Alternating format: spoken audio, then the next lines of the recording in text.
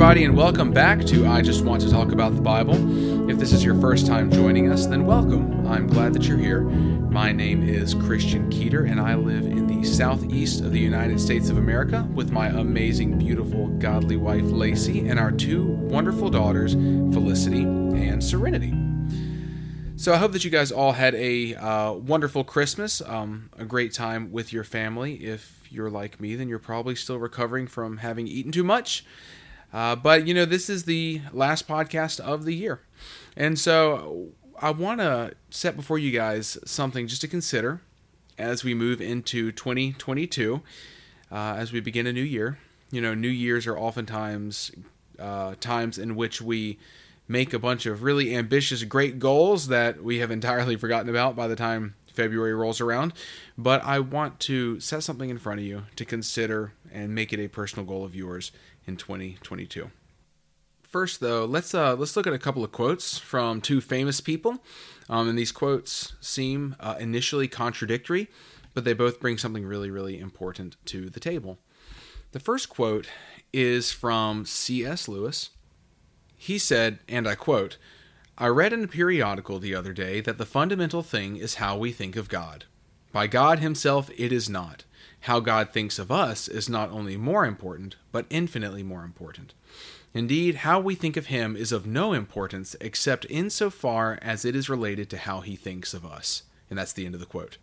And that is from his book, The Weight of Glory. Now let me contrast that with a quote by A.W. Tozer.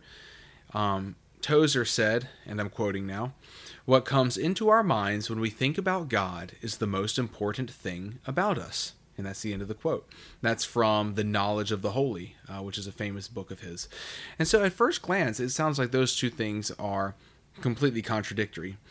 But I would suggest that they're not necessarily contradictory. I think that they just both bring something very, very helpful to the table. The angle that C.S. Lewis is getting at is much more, it's like, well, okay, what we think about God is kind of irrelevant if, doesn't line up with what he thinks about us. Or in other words, it's what we think about God just doesn't really matter so much if it doesn't line up with the truth of the matter. And so this is kind of reaching back somewhat into the episode I Never Knew You, a few episodes back, about how there is a group of people who believe that they're born again. They have a certain idea, but how they think that God sees them is actually incorrect. They may think that God sees them as his children, when in reality they have not actually truly placed their faith or their trust in Jesus, and they're not actually his children. They're still estranged from him. And so let me just give you a couple of verses real quick. Romans 5, I'll read 6 through 10.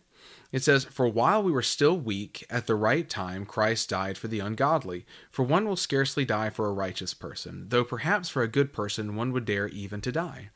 But God shows his love for us in that while we were still sinners, Christ died for us. Since therefore we have now been justified by his blood, much more shall we be saved by him from the wrath of God. For if while we were enemies, we were reconciled to God by the death of his Son, much more, now that we are reconciled, shall we be saved by his life." And that's the end of the passage. And so here we see that, apart from Jesus, what are we? We're sinners. Apart from Jesus, we're enemies. And so it says, but God shows his love for us in that while we were still sinners, Christ died for us. It says, for while we were enemies, we were reconciled to God by the death of his Son. And so this passage is very much showing how, God in his love through Christ has reconciled us to himself. But also from this passage, we see our condition apart from being reconciled through Jesus. It's kind of like, in John 14, where Jesus very famously said, I am the way and the truth and the life. No one comes to the Father except through me. And so we see that, in Christ, we are reconciled to God. But apart from Christ, there is no hope. Apart from Jesus, there is zero hope for peace with God, because like he said in John 14:6, no one comes to the Father except through him. And let's see here, let me actually look at this from a slightly the opposite side of the coin. 2 Corinthians 5 here talks about, 2 Corinthians 5:21 says, "For our sake he made him to be sin who knew no sin, so that in him we might become the righteousness of God." And so I was just talking about our condition apart from Jesus, and this talks about our condition in Christ here. We are the righteousness of God in Christ Jesus. And so this is very important, and this is kind of what I believe C.S. Lewis is getting at, where he's saying, well, what does God think about us? Because if we're in Christ, then he sees us as the righteousness of Christ Jesus. He sees us in light of his Son and what his Son has done. He sees us as, pure, clean, holy. We're able to be in his presence. All this because of what Jesus has done. Conversely, though, if we're not, if we haven't placed our faith and trust in Jesus as our Lord and our Savior, then he doesn't see us as his children. Let's see here. John 1:12-13 says, "But to all who did receive him, who believed in his name, he gave the right to become children of God, who are born not of blood, nor of the will of the flesh, nor of the will of man, but of God." And that's the end of the passage. And so what's my point here? It's like, who are those who are the children of God? Well, it's those who believed in his name. Now, make no mistake, we're all God's creation. We're all God's creatures. I mean, every single one of us. But we're not all God's children. But anybody could become God's child right away by placing their faith and their trust in him, by believing in his name. And so I think that this is what C.S. Lewis is getting at. It's just very much, well, what does God think about me? How does he see me? Where do I stand with him? Am I righteous in his eyes? Have I been washed clean from my sins? Do I have Jesus's righteousness by placing my faith and my trust in him? Am I his child? And so these are all extremely important questions that we can't ignore. And these all have to do with what God thinks about us, how he sees us. And I think that this is what C.S. Lewis was getting at. In fact, let me return to the C.S. Lewis quote right now and read even more of it. So he said, and I quote, again, some of this will be repeated, "I read in a periodical the other day that the fundamental thing is how we think of God. By God himself it is not. How God thinks of us is not only more important, but infinitely more important. Indeed, how we think of him is of no importance except insofar as it is related to how he thinks of us. It is written that we shall stand before him, shall appear, shall be inspected. The promise of glory is the promise, almost incredible and only possible by the work of Christ, that any of us who really chooses shall actually survive that examination, shall find approval, shall please God. To please God, to be a real ingredient in the divine happiness, to be loved by God, not merely pitied, but delighted in as an artist delights in his work or a father in a son, it seems impossible. A weight or burden of glory which our thoughts can hardly sustain, but so it is." And that's the end of the quote. And so we see as Lewis continued to expound on what he was saying, it very much lines up with what we've been talking about here. Talking about when we stand before him, about surviving that examination, to use his own terminology. And so how can any of us stand before him? And how are any of us made clean? Well, from the verses that we've already seen, just that I've already read, it's in Christ Jesus alone. In him we're the righteousness of God. In him we are children of God. And so we see that's where C.S. Lewis is coming from. And so let's return to A.W. Tozer's quote and spend some time on his. And so I'm going to read that in greater length as well, not just the portion I read earlier. So A.W. Tozer said, "What comes into our minds when we think about God is the most important thing about us. The history of mankind will probably show that no people has ever risen above its religion, and man's spiritual history will positively demonstrate that no religion has ever been greater than its idea of God. Worship is pure or base as the worshiper entertains high or low thoughts of God. For this reason, the gravest question before the church is always God himself, and the most portentous fact about any man is not what he at a given time may say or do, but what he in his deep heart conceives God to be like. We tend by a secret law of the soul to move toward our mental image of God. This is true not only of the individual Christian, but of the company of Christians that composes the church. Always the most revealing thing about the church is her idea of God." And that's the end of the quote. And just as a quick side note, C.S. Lewis said what he said in 1941, And A.W. Tozer said what he said in 1978. So whenever Lewis is saying, I read in a periodical the other day that the fundamental thing is how we think of God, he's not referencing Tozer. He's not like poking Tozer in the eye because he wrote this decades before Tozer wrote what he wrote. But what is kind of the point of Tozer's quote here? He says, I want to reread one portion here. He says, for this reason, the gravest question before the church is always God himself, and the most portentous fact about any man is not what he at a given time may say or do, but what he in his deep heart conceives God to be like. And so this is where it really begins to intersect with our lives really, really clearly, because we all have an idea of what God is like. We all have a mental image of his character, of what pleases him, what displeases him, how he feels towards us. Just in general, we have a portrait of God in our minds. And so this is where the rubber really meets the road. Is that portrait accurate? Do we have a right understanding of God? Do we know him well? And I'm not talking about whether or not we're born again, because we can be born again and not understand God very well at all. We can have wrong ideas of God and be born again. Just because someone's a Christian and a follower of Jesus doesn't mean that he or she perfectly understands the Lord. Indeed, none of us are going to perfectly understand anything this side of heaven, but this is a question of trajectory. Are we moving in the direction of understanding God better and better and better? Are we knowing him more and more and more? Because what we think about God is of vital importance, because what we think about God is going to influence how we view everything, and especially as it pertains to what we think about God's perception of us. And this is where these two quotes begin to overlap and really intersect. And so, for example, just as a quick example, if we think that God is being, hypercritical towards us, that he's always watching us, just waiting to basically smack us over the head whenever we make any sort of mistake at all, that's probably going to lead to us being very critical, intense human beings as well. If we think that that's how God is towards us, we're going to find ourselves oftentimes being that way towards other people. And I think that this is what Tozer was kind of getting at when he says we tend by a secret law of the soul to move toward our mental image of God. That's an amazing quote. That's a fantastic point, that the way we kind of drift towards our idea of what God is like.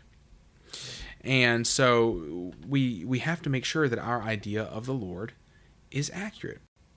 And so this leads right into what I mentioned at the very beginning, which is what I'm going to encourage you guys to do as we move into 2022. And it's something that I'm doing as well. And that is just asking the question that I've been alluding to this whole time of, well, what is the Lord like? What is he actually like? Because we need to make sure that our understanding of him is accurate, that it reflects the truth of who he is. Because here's the thing, if we believe something false about God, that's going to have all sorts of impacts on our life. It's going to have all sorts of impacts on how we interpret our circumstances. It's going to have impacts on what we expect to happen. It's going to impact how we think the Lord feels towards us at any given time. It's going to impact how we interact with and view other people. It's going to impact really everything. And so we have to ask the question, is what I'm believing about God true? I've mentioned Pastor Craig Groeschel's really popular book on this podcast before that's entitled Winning the War in Your Mind.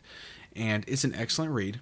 I think that every single solitary Christian should read this book.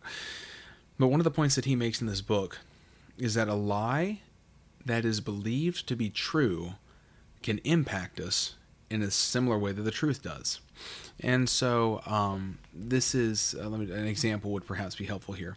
If I believe that I'm rejected, that people are going to reject me and all, that I just have that sort of paradigm, that sort of filter whenever I go into circumstances, I'm going to naturally find that in my circumstances. I'm going to read it into my situations, and it may or may not actually be true, but I'm going to read it into it, if that's the filter that I've got on. And, so we have to make sure that our subjective perception lines up with the objective truth, because there is an objective truth about the matter. There just is. And so this is true of our relationship with God. So using the example of rejection, if I feel like if I'm afraid that the Lord's going to reject me or abandon me or forsake me, then I, am going to read that into certain things. If my circumstances aren't going the way that I might want them to, then I may interpret that as the Lord's rejection. If the Lord ever convicts me over any particular sin, in my mind, it'll move beyond just helpful conviction of the Holy Spirit to build me up into full-on rejection and disapproval of the Lord. You see, it'll just kind of go beyond what it actually even is. But the fact of the matter is the Bible says that, God will never leave us nor forsake us in Hebrews 13:5. And so we have to make sure that our understanding of the Lord lines up with what's actually true about him. So how can we do this? This is all really, fantastic theory, but how do we actually make this work? Well, just a couple of practical things, and this is what you can start doing at the beginning of the year. What I actually began doing today is I am just going to read through the 4 gospel accounts, Matthew, Mark, Luke, and John, and I'm going to not move very quickly at all. Like I read Matthew chapter 1 today, just the first chapter, and so it'll take, I believe all in all, if I did my math correctly, there's 89 chapters between the 4 gospel accounts, and so if I do a chapter a day, 89 days, and so it's almost 3 months. But I'm going to go through, and I'll even go slower than that if necessary. And the point is just to answer this question: what is God like? I just need to make sure that my understanding of him is accurate. It is correct. And so the reason why I'm suggesting, because you could say, well, Christian, why the gospel accounts? Why not just somewhere else in the Bible? Why not just start in Genesis and, ask the question, well, what is God like as you read through? That would, of course, be good too, because we know that all scripture is God-breathed, right? However, the gospel accounts, in the person of Jesus Christ, we're going to get the clearest picture of the Lord, period. Like it's going to be, Jesus is going to illustrate and reveal and depict what God is like better than anywhere else. I mean, indeed, we know that Jesus is himself God, and he reveals the Father to us perfectly. Let me read a couple of scriptures here. John 1. Let's do we'll do John 1, 14 through 18. It says, "And the Word became flesh." Of course, this is talking about Jesus. So it says, "And the Word became flesh and dwelt among us, and we have seen his glory, glory as of the only Son from the Father, full of grace and truth. John bore witness about him and cried out, 'This was he of whom I said, he who comes after me ranks before me, because he was before me.' For from his fullness we have all received grace upon grace. For the law was given through Moses. Grace and truth come through Jesus Christ. No one has ever seen God, the only God who is at the Father's side. He has made him known." And that's the end of the passage. But did you notice that last verse in particular? No one has ever seen God, the only God who is at the Father's side. He has made him known. That's from the English Standard Version. Let me read that same verse 18 from the New Living Translation. "No one has ever seen God, but the unique one, who is himself God, is near to the Father's heart. He has revealed God to us." And one more translation as well, because this verse is so important. This is New American Standard Bible, verse 18 again. "No one has seen God at any time. God, the only Son, who is in the arms of the Father, he has explained him." So what do we see from this verse? We see that Jesus, he reveals what God is like to us. Again, the NLT puts it so clearly: he has revealed God to us. Or the ESV, he has made him known. And so it's just this, in Jesus, we see what God is like. And again, it makes sense. Jesus is God. He himself said that he and the Father are one. And so if we want to know what God is like, we need to look closely at Jesus. Very closely at Jesus. Let me give you another passage. John 14, verses 8 and 9. Says, "Philip said to him, 'Lord, show us the Father, and it is enough for us.' Jesus said to him, 'Have I been with you so long, and you still do not know me, Philip? Whoever has seen me has seen the Father. How can you say, show us the Father?'" That's the end of the passage. And so Jesus says, whoever has seen me has seen the Father.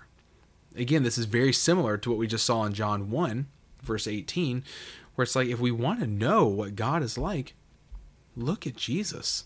Look closely at him. One more verse here. John 17, come down here to the bottom.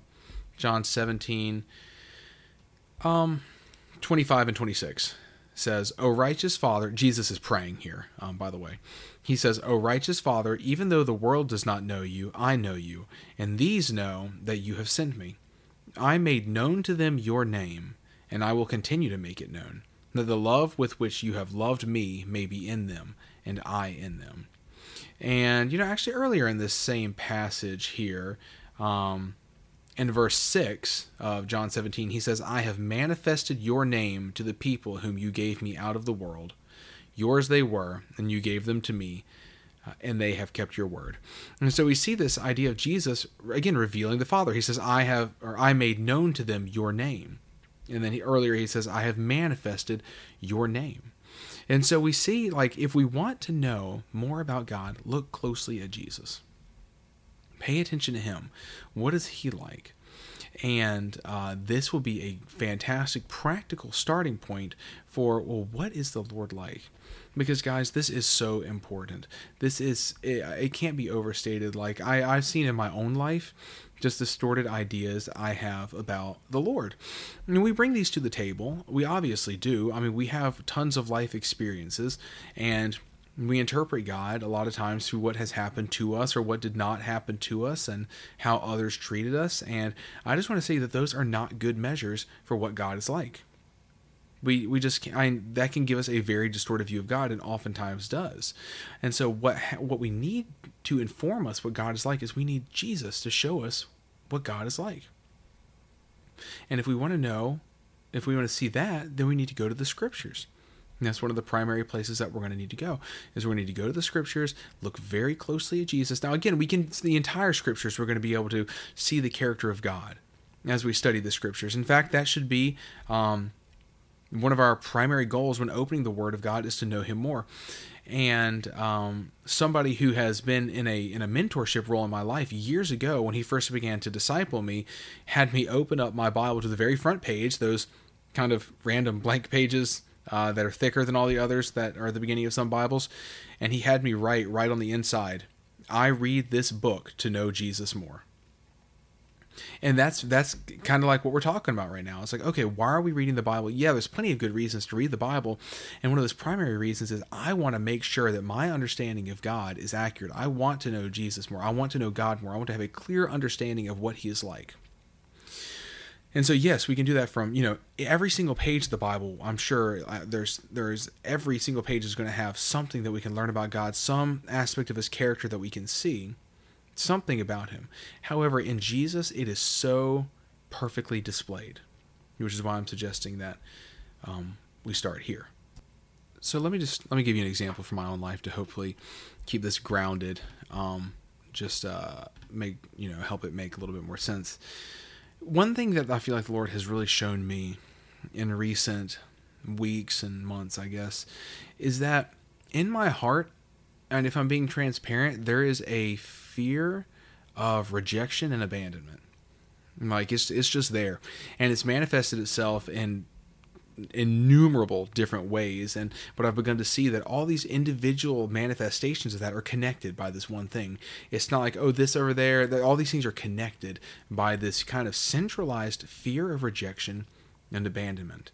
And so now that I've seen that, it's just, okay, well, that has bled over into every area, and I think it's probably bled over into my relationship with the Lord. I've been very, oftentimes perfectionistic in my relationship with the Lord. I have probably thought that I have to constantly 100% behave perfectly, never make any mistakes, never, respond in any way that is at all contrary to his word.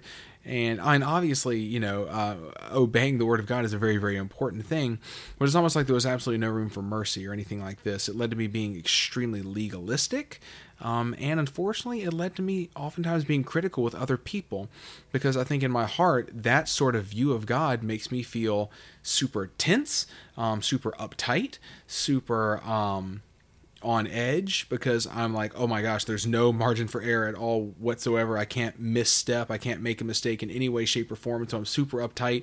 And so that same sort of self-criticism that I have as I scrutinize every single solitary thing I do kind of bleeds out in other directions too sometimes. And what is this all based on? It's based on a faulty view of God, because you know what the scripture says? Jesus said in John 6:37, he says, all that the Father gives to me, all that the Father gives me will come to me, and whoever comes to me, I will never cast out. So there's no room for fear of rejection with the Lord. And look, what do we learn about God from this passage? That he's faithful. That he's faithful. He says, I'll never cast out. And so the question is, he says, all that the Father gives me will come to me, and whoever comes to me, I will never cast out. I've come to him. I'm his. And so are you, if you've come to him, if you've placed your faith and your trust in him. And if so, he'll never cast you out, he says. I don't have to be afraid of rejection or abandonment. And again, I've already alluded to the passage in Hebrews 13:5, which is honestly a passage that I, will reference a whole lot on this podcast. But again, it says, keep your life free from love of money and be content with what you have. For he has said, I will never leave you nor forsake you. So that whole, I will never leave you nor forsake you. And so I'm just saying we have to make sure that our view of God is correct. Do I view God as someone who's going to reject me if I'm less than perfect? Do I view God as someone who's going to abandon me if I fall short in some way, as we all do very frequently? And so what is it for you? And it may be helpful to begin by jotting down there might be some things you already know. And so, or even if you don't know, just jotting down. It's like if you sat down with a Word document or a blank sheet of paper or something like that and just said, what do I believe about God? And you just start writing things out. And and being honest, not writing out the right answers, but writing out what you really believe in your heart. Even if you know that it's not the right answers, it would be better for you to write those things out and identify them so that you can really begin to address those things. Because a lot of times our heads and our hearts don't agree. We know the right answers in our heads, and yet in our hearts, if we were being honest and peeled back a few layers and looked deep down in there, we'd realize I'm believing something entirely different. And it could be things like not believing that the Lord loves you, or believing, like I said, some of these things is fear of rejection sort of stuff. It could be thinking that God does not have your best interest at heart. It could be, all sorts of things like that. It could be just kind of in general how God feels about, towards sinners. It could be how God feels about many things. And so it's just like another person where it's like you just want to get to know them. You just want to get to know them and understand, more what they like, what they don't like, what they are like. You want to clarify any misconceptions because, again, if we have wrong ideas about another person, we're going to misinterpret their behavior. And that's true also of the Lord. And so it would be a really good place to start to kind of write down some of the ideas of what you already have and believe about the Lord. And it would be, some helpful questions to answer would be to get you started, because that can be kind of hard to get started. It's like, well, what are some predominant emotions that you feel with regard to your relationship towards the Lord? So if there's when you think about your relationship with the Lord, if you feel things like anxiety, it's like, well, okay, start asking questions. Why do I feel anxiety? If you start feeling things like fear, it's like, well, why fear? If you start feeling things like, joy and happiness, ask why joy and happiness. Just ask these questions to try to identify what it is that you're believing about the Lord. And then from there, see if what you're believing is true. So I don't want to belabor that point. So that one of the best things you can do is just to start reading through the Gospels, look closely at Jesus, keep something to write with nearby, and to make note of everything that you see and learn about the Lord. Simple example for me today. I was reading in Matthew, like I said, and I got stuck on the very first verse of Matthew. And so Matthew 1:1 says, the book of the genealogy of Jesus Christ, the son of David, the son of Abraham. And this leads into the genealogy at the beginning of Matthew. And, a lot of times we just kind of gloss over genealogies because It's just a bunch of names.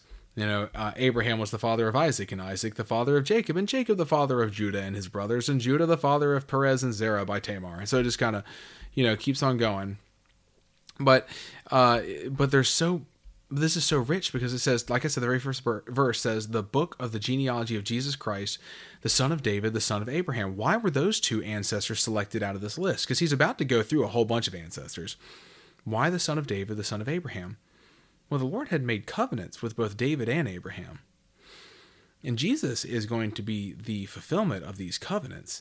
I'm not saying that every single aspect of these covenants has been completely fulfilled. That's a completely different conversation entirely that I'm not trying to speak to right now. But what I am saying is that Jesus is the fulfillment of these covenants, whether present or future. And so coming back to what I've been talking about, what does this have to do with knowing God? Well, if you go through this genealogy, it has a lot of people that are less than perfect. And some of them are going to be more famous. Of course, you're going to have like people say, oh yeah, for example, Rahab. Rahab is in here. We all know that Rahab was the prostitute in Jericho and Canaan who helped the Israelite spies and then became part of the people of Israel. And so you're like, yeah, she led less than a perfect life, and she's in the genealogy of Jesus, and that's incredible, and that's true. But here's the thing. Rahab turned out good. Like, she led a life that she, forsook, that she repented of, and she joined the people of Israel. And, so she had a checkered past, but she ended up becoming, a part of the people of Israel and a follower of the Lord. Presumably so, at least. We know that she became part of the people of Israel. But if you go down in this genealogy, a lot of these kings down here that, is part of it's honestly probably one of the lesser known parts of the Old Testament, where it just starts going through all these kings where, we know who Solomon is and maybe Rehoboam, but then Abijah, Asaph, Jehoshaphat, Joram, Uzziah, Jotham, Ahaz, Hezekiah, Manasseh. And so I'm just reading some of the names out of the genealogy of Matthew. But just to say, some of those kings were okay. Some of them did, Josiah, he was a good king. Hezekiah, he was a good king as well. Jehoshaphat also, but a lot of these guys were not good people at all. Some of them started out evil and became good by the end of it. In other words, by became good, I mean they repented and sought the Lord and followed him. But some of them not so much. Some of these guys were just bad dudes. And for those of you who know the history of Judah, how does this all end? This ends with, at least the line of the kings here, ends with them going off into Babylon. They're deported into Babylon. It's an act of divine judgment against them, where the Lord hands them over to the Babylonians. They're over there for 70 years. And then some of them come back to the land, and when they come back to the land, that's where you can read about the events. You can read about it in Ezra and Nehemiah. The book of Haggai takes place during this time when Haggai was prophesying, and same I think with Zechariah as well. I think that he was a contemporary of Haggai's as well. And so we have some of these, you could call them the post-exilic books, the books after the exile. And then they come back, and I'm not going to do a whole overview of the history here, but my whole point is they were sent into Babylon because of their idolatry, because of their unfaithfulness to the Lord, because they forsook him. They were spiritual adulterers and adulteresses, and they went after other gods, and they were handed over into captivity for 70 years, and then they came back. So why do I talk about this here? Because look, Jesus is here. He's the fulfillment of these covenants. He is the fulfillment of these things, these promises that God has made. And there's a whole long line of people who really messed up, who really didn't do things right, and some of them didn't even care about doing the right thing. Not honest mistakes, but just open rebellion.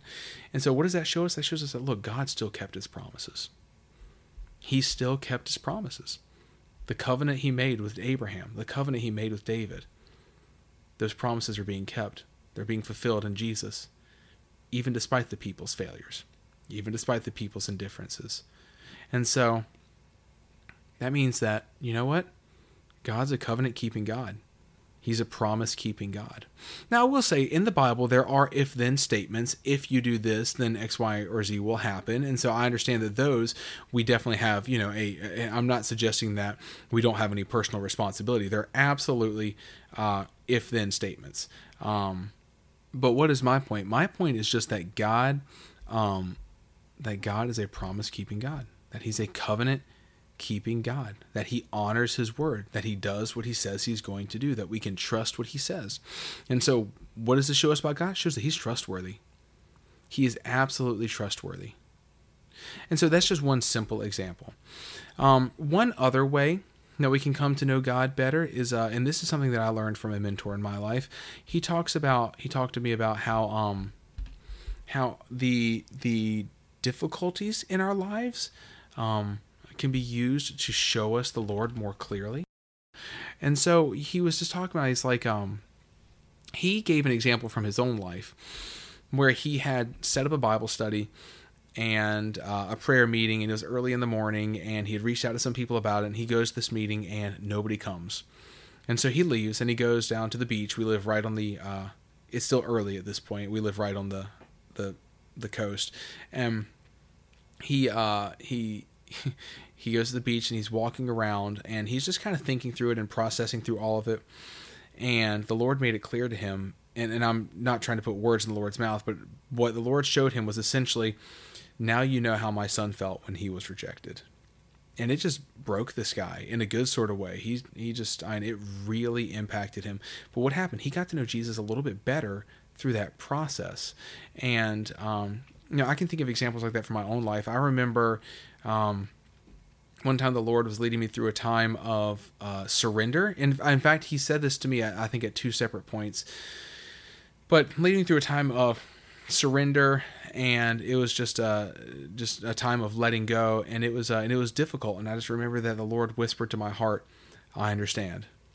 I felt like he said, "I understand," and he was referencing Gethsemane, the time where he did a greater surrender than anything we will ever do. And what I was surrendering, was a 1 out of 10 on the scale, and what he surrendered in Gethsemane was an 11 out of 10. And it was just this moment of just surrender. And so, but it was just so touching to me because he said, "I understand." He whispered, "I understand." And there's been other times where, I remember I have done things that I thought were pleasing to the Lord, were good, and I was walking in the wisdom as best I could. And there were people around me who were not only telling me it wasn't wise, but almost kind of criticizing my actions when, I was doing really what I thought the Lord wanted me to do, and it really kind of crushed me a little bit and discouraged me whenever I was met with such negativity from people around me. And I remember I went to my room and I prayed, and I just was talking to the Lord about it, and he showed me that, the people close to him thought that he was crazy too. Listen to what Mark 3:20 and 21 say. They say, "Then he went home," we're talking about Jesus, of course. "Then he went home, and the crowd gathered again so that they could not even eat. And when his family heard it, they went out to seize him, for they were saying, 'He is out of his mind.'" And so Jesus' own family said he is out of his mind.